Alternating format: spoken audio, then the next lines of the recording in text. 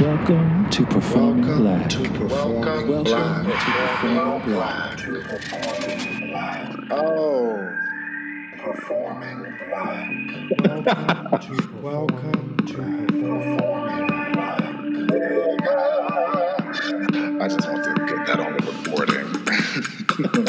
Performing Black is a celebration of the work that pushes the culture forward and a conversation of the work that leaves us wanting more. Oh, damn. This podcast will make you laugh, but most importantly, it's going to make you think. Performing Black is a celebration of Black people and Black art. Love, of course.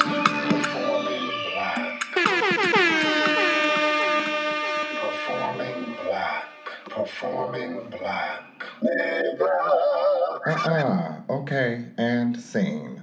Queens get the money, queens get the money. Queens get the money, queens get the money. Queens get the money, queens get the money. Queens get the money. Down in the valley where the girls get naked. Kenzie. Break 'em. Hey! Kenzie, what are you sipping today? I'm having rum straight. I'm just drinking some rum on ice. But guess what the name of this rum is? Let us know. Plantation. I didn't do it on purpose. Oh my God, yes, but that's what I'm sipping. What are you sipping? Today I am sipping some good old water. I got my water here too, because y'all already know this wasn't my first drink. It's healthy. How are you feeling today? What's your spirit giving? Today I am feeling pretty good. There's some good weather outside. I'm grateful to have my family and my health to, not be in immediate danger. I'm glad you're not in immediate or imminent danger either. I'm chilling. I got my hair braided, so I'm feeling cute. So I'm running around looking like A$AP Rocky. Yes, looks great. Thank you very much. Everybody ain't able, to hold on to their young years. And so I'm trying to hold on to mine. But we got good genes. Folk in my family, they look good when they die. We ain't nowhere near that, though. Can you tell us what today's episode is about?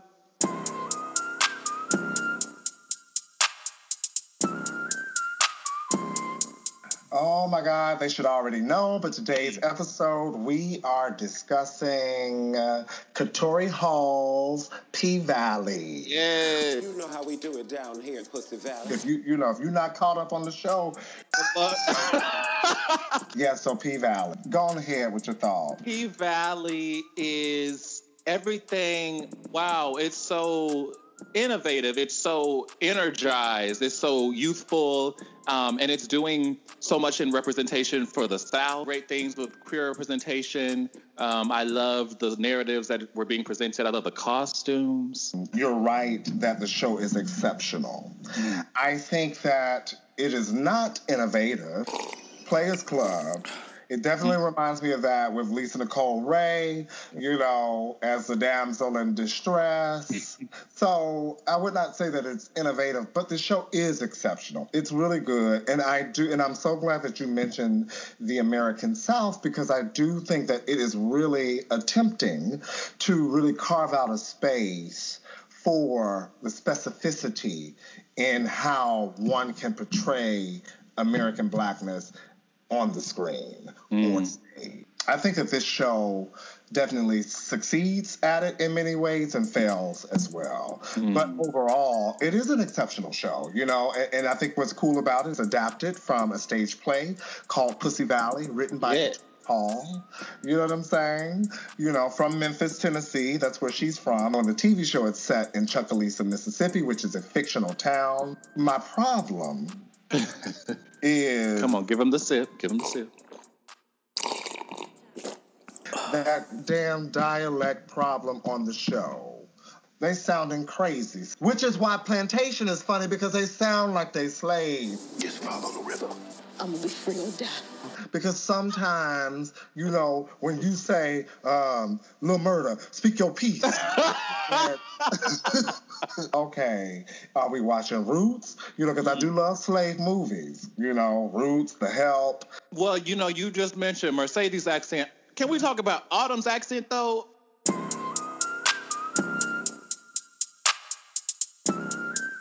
Miss America, I respect you for the craft. Now, I do not respect what you did to that Texas accent, but I appreciate you for the craft. It's so funny because y'all go off for these British actors so much. You know she's British. She's from Great Britain, England. British people be having sex like, yes, splendid. Ah, indeed, scrumptious. Carry on. Good heavens, I'm arriving. There is this craze. There's this, this desire to have these British actors play, and I don't think many of them succeed at playing American. I do think there's one that I think does very well, the young man from Snowfall, and he's so fine. But when he plays Franklin on Snowfall, I feel like I'm watching a dude that grew up in Long Beach.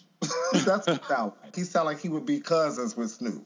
And I think that when you play blackness on stage or in the screen, you do have to get that specific to look at the location or look at the region, because somebody who is from New York has a different experience than somebody black who grew up in Atlanta. That person has a different experience than somebody black that grew up in Chicago, and that person has a different experience than somebody who grew up in Mobile, Alabama, or the black boy who grew up in Seattle who might have gone, a very diverse class, or maybe he's still, even in that class, was the only black person. Like, that is a particular experience. Yeah. There's this assumption that, they're from Britain, they've trained in England, and they're an actor, so they must be brilliant. And I'm like, Cynthia Erivo as Harriet.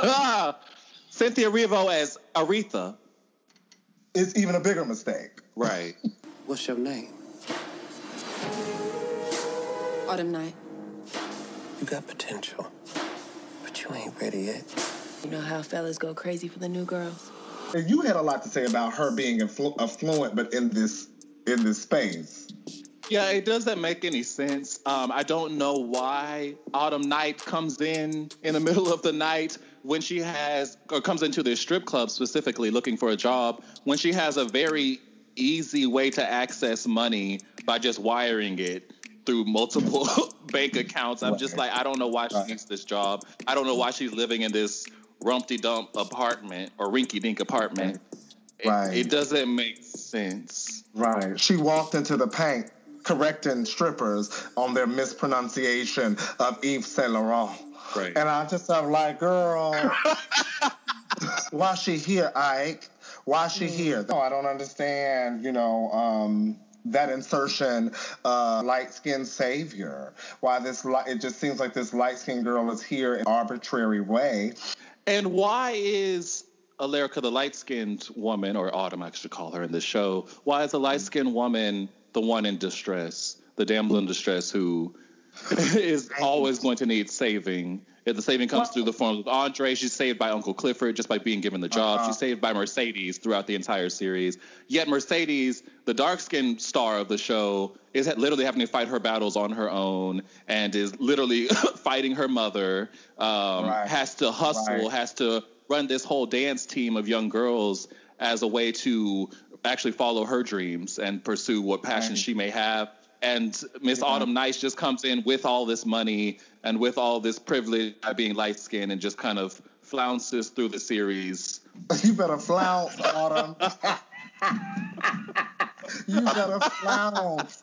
Well, wait a minute. Was she not distressed in that prison church conundrum? What done brought you to the valley today? What you in here for? Nuh-uh. You ain't supposed to ask somebody in jail what they in there for. This ain't jail. This God's house now. She was going through. Sis was going through. Yeah. Mm-hmm. Episode 5, but they had her looking like she was walking into Revelations. That's what it wasn't even in prison. She was in jail. She was in a holding cell, and they had her walking like she was walking into Sodom and Gomorrah, and like, woo, come over here, little lady. Like, it was just like, it was ridiculous. With barely any clothes on, she's bare. With she's walking into this exposed. Right. Anything could happen to her. She's in danger, y'all. Uh-oh. Mercedes, you in danger, girl. But then also, Mercedes been to jail before. She ain't got no bodies or nothing like that. She don't have no bodies. DUI, you know what I'm saying? Like, she done slapped the bitch and had to get a restraining order. So, like, she been there before. She know what it looked like. Harriet D. Foy is amazing. Harriet D. Foy plays Mercedes' mother, Patrice Woodbine. But that church scene was so out of the genre for the show. It just went into fantasy realm. But my homegirl, Dana Gurrier, who played the drunk girl, now that's where it's a little unrealistic, honey, because I've been in this situation before. Once they put you out the club and then you find yourself in jail, you're not drunk no more. You don't realize the error of your ways. Real quick. I have been in that very situation. Queens get the money. Queens get the money. Queens get the money. Queens get the money. Queens get the money. Queens get the money. Queens get the money. Kenzie. Kenzie, let's talk about some of these relationships on P-Valley. So, of course, the main relationship we have is Uncle Clifford and Lil Murda.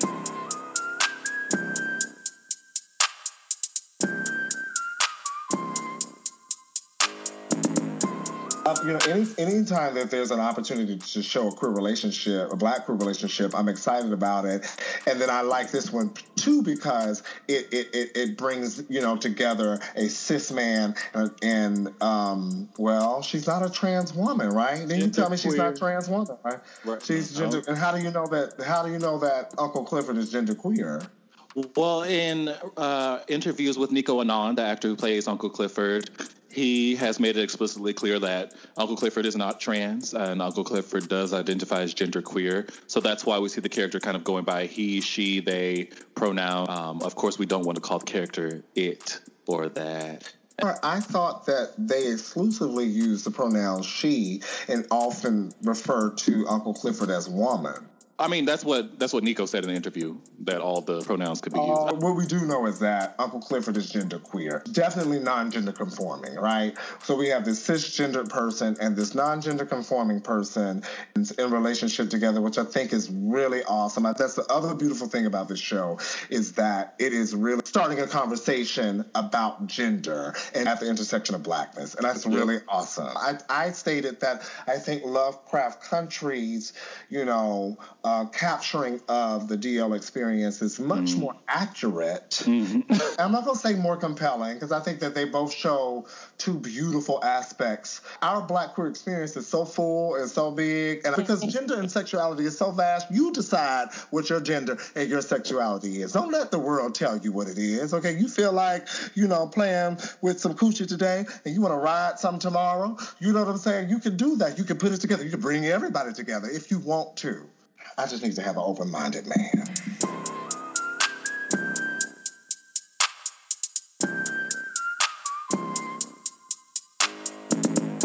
But what are your thoughts on Uncle Clifford and Lil Murda? I think, like you, I very much was confused by that kind of relationship starting with Lil Murda saying, I don't want to suck and fuck in the dark. Like, I want to be with you. And that's just not realistic. I think this show kind of positioned it as if Lil Murda's character wanted to exist in this relationship publicly, but was kind of forced to hide in the darkness because of his career. And that's what we assume. That's what we assume, those of us who know the light. But I don't think that the person watching this who is learning about that experience, I definitely don't think that is what they receive. That's what they glean from what they've experienced. So I think a better way to capture it would have been to let us see Lil Murda struggle with stepping in the light, stepping in the dark, stepping in the dark. Like, if we could see that, then we might believe it a bit more. Yeah. Because it was like Uncle Clifford had to tell Lil Murda, like, it's not safe for us to be out together in public. As if Lil Murda is just unaware of homophobia and the dangers that can exist for queer bodies in the black. It could have been like a Moonlight moment. I know you thought them because they said something about you out loud, and then he could be like, I changed, I've grown from that. Oh, we should write a show. You want to write a show? That's what should be written, yes. Let's write a show. Let's write a show. I actually think it's a cool thing that the show reminds me of Moonlight, because in my essay I talk about this lighting, fluorescent, black, bright hue that we see in Moon, and we see uses of that in P-Valley. I would say another relationship that confused me was Autumn Night and this Montavious character who we were supposed to be scared of throughout the whole season. Queens get the money. Queens get the money. Queens get the money. Queens get the money. Queens get the money. Queens get the money. Queens get the money. I think that goes in tandem with the mysticism you were talking about earlier of her whole story, really, and that she was supposed to be being chased across the South by this man, and she's supposed to be in imminent danger in every episode. There's a moment, and I think was it the second episode at the car wash, when she kind of has this freak out moment. And that was a comedy. That was a comedy. I want to tell you how loud I hollered at that little sad water hole. That moment was so bizarre. It was bizarre. It was like melodramatic. It was unbelievable. It was laughable. I hollered. I don't know who directed or wrote that episode. It probably was Katori Hall, because, her writing is really, really challenged. I'm not trying to shade her. I want to help her and make her, because she's got the limelight, and she should have work that stands beside Lorraine Hansberry or stands beside August Wilson. And right now it's not. And someone needs to tell her, because them white institutions that she went to, they just said what you're doing is good, and they did not tell her the story. I also believe that when you make a statement like that, you have to explain why. Because when you have a critique, my thing is, okay, that's how you feel. You feel how you feel. Tell me why you feel that way. Right. And if you can't, then you should be quiet. I saw Mountaintop on Broadway. Somebody took me on a date, and the ticket was free. Oh, shout out to Big Boy. That was my nickname for that boy. Oh, he was sweet. Anyway, it was awful. I saw it with Angela Bassett played, the female lead. Samuel Jackson played Martin Luther King, because the play is about Martin Luther King. It's supposed to be a fictional account of his last night at the Lorraine Hotel before, he is murdered. And it is a debacle, also directed by Kenny Leon. And we can have an episode about Kenny Leon's work. I don't know if y'all saw Raisin in the Sun on Broadway or the movie or that debacle still. Oh, yes. With Diddy, he directed that one. Yes, he did. And he directed the Black Steel Magnolias, and everybody excited for the Black Golden Girls. I can't. Live version of The Wiz too, right? He definitely did. Yes, he did. Because he used to do The Wiz in Atlanta all the time. He has the theater, True Colors Theater in Atlanta. He's got his career catapulted after he left the Alliance Theater, which is a very prominent regional theater in Atlanta. When I was a kid, he was artistic director. When I auditioned for the incomparable Woody King, he didn't cast me. I would say rest in peace, but he ain't dead yet. I'm just playing. No! We honor you, Kenny. Look at you. You are so generative and good. I wish to be like you, my friend. I do. Now, hold up. Bring us back. We gotta talk about...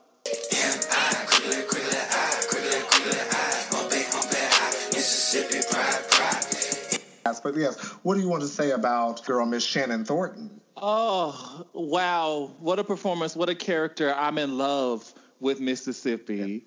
And Shannon really brought such humanity to that character that was necessary for us to actually understand and get a full grasp of what she was going through. And I appreciate the work that she did to prepare for that role and to present it to us. They found who she was, because at first, if you remember, she had that line, God is really shining down on me. Oh. And I'm saying that God does not shine down on the people who do that, but I'm just saying that in the essence of storytelling, I am unsure if God shined on you in that moment. But Keyshawn is a little bit conniving. She is stuck on the dream. If God could shine on Patrice, I don't know if God is shining on Patrice, but she seems to convince herself here. Lots of folks think lots of things about themselves, and we have to come to them and say, baby, that's not you. You don't have any hair, so wear this weave so you can look like something. Like we do that for people. What she did to my man in that last scene is unconscionable. It was truly a travesty. Wow. He was really fighting. He was working hard, but she was a victim to the cycle of abuse, and it's hard to leave those situations sometimes. Yo, so it's very rare when I watch a show that I'm gooped and gagged. Like usually I kind of know. If I don't know exactly what's going to happen, I kind of know what's about to happen. And that shocked the hell out of me, probably because I was distracted at how fine Tyler Lepley is. Whew. Can we just have a sip for that? We can have a sip for that. All of them are fine. All of me and Andre, and even Lil Murder, J. Alphonse Nicholson, who for me he's the breakout star of the show. I think he's so good. I forgot that he was in Self-Made. I thought his little appearance in Just Mercy was absolutely beautiful. Like, a black boy that we all went to school with. But for me, in this piece, I was like, why he is not as fine in this piece for me, because lots of folks think he's so fine, but I've seen him before. They cast him very well, is what I'm saying. They did a great job in casting because he represents today's Butch Queen, but he looks like the trade of past. First of all, you're going to have to define Butch Queen, because some of our listeners don't know. No, yeah, that's another episode too. We will talk about Butch Queen another time.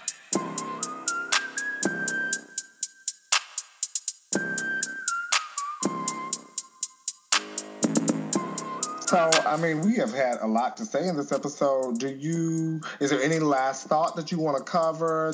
I'm definitely following Nico Anon. I'm so excited to see what he does after this role. And, he spent time developing this character since its inception on stage. And so I can definitely tell he spent a lot of time with Uncle Clifford. He has been Uncle Clifford since its first production at the Oregon Shakespeare Festival, and I think that it had its first stage premiere at the Mixed Blood Theater in Minneapolis, Minnesota. Shout out to Victoria Hall, too, for that type of loyalty, and not loyalty, but also belief, and also capturing of, this is who my character is. We're staying with this. We have to give a theater nod. Somebody almost walked off with all of my stuff. Perfect ass for my man, and none of it is theirs.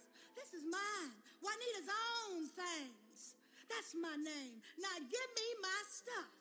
Because the show did have the most amazing Loretta Devine in the show as Uncle Clifford's grandma. This show is in the pocket. I'm here because many a gay black boy has a particular relationship with their grandma, and many of them have been raised by their grandmama. And so I thought that was, I love that you said that.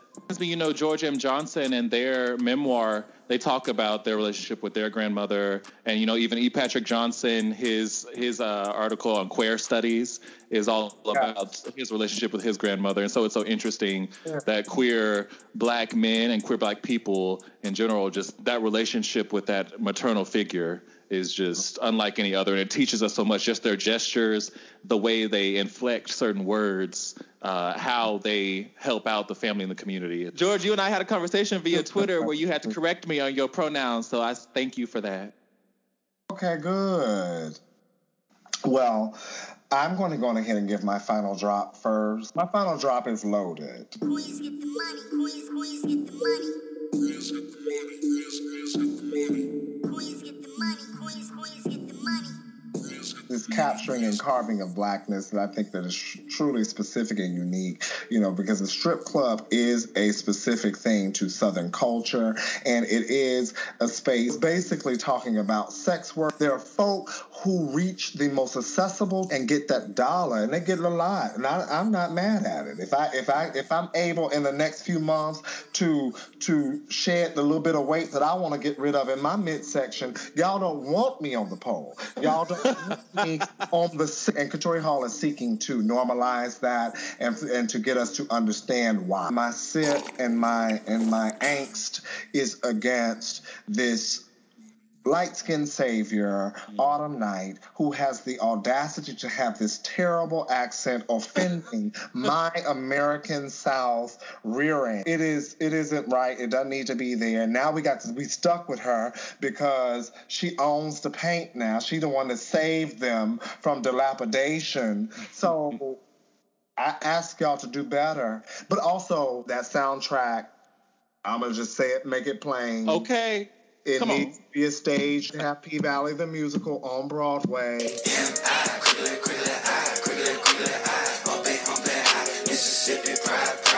But yeah, the light-skinned savior, you know, it really is problematic and something that we need to be thinking about as we continue to carve space for Black cinema.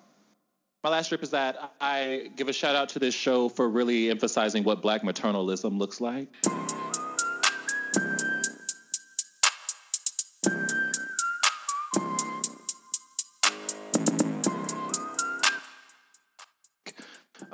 In so many various ways. I think the teasing apart we get of the generational kind of cycle between Mercedes and her mother and her daughter is so beautifully told. And I really appreciate them for highlighting that kind of relationship and that kind of lineage of dynamics there.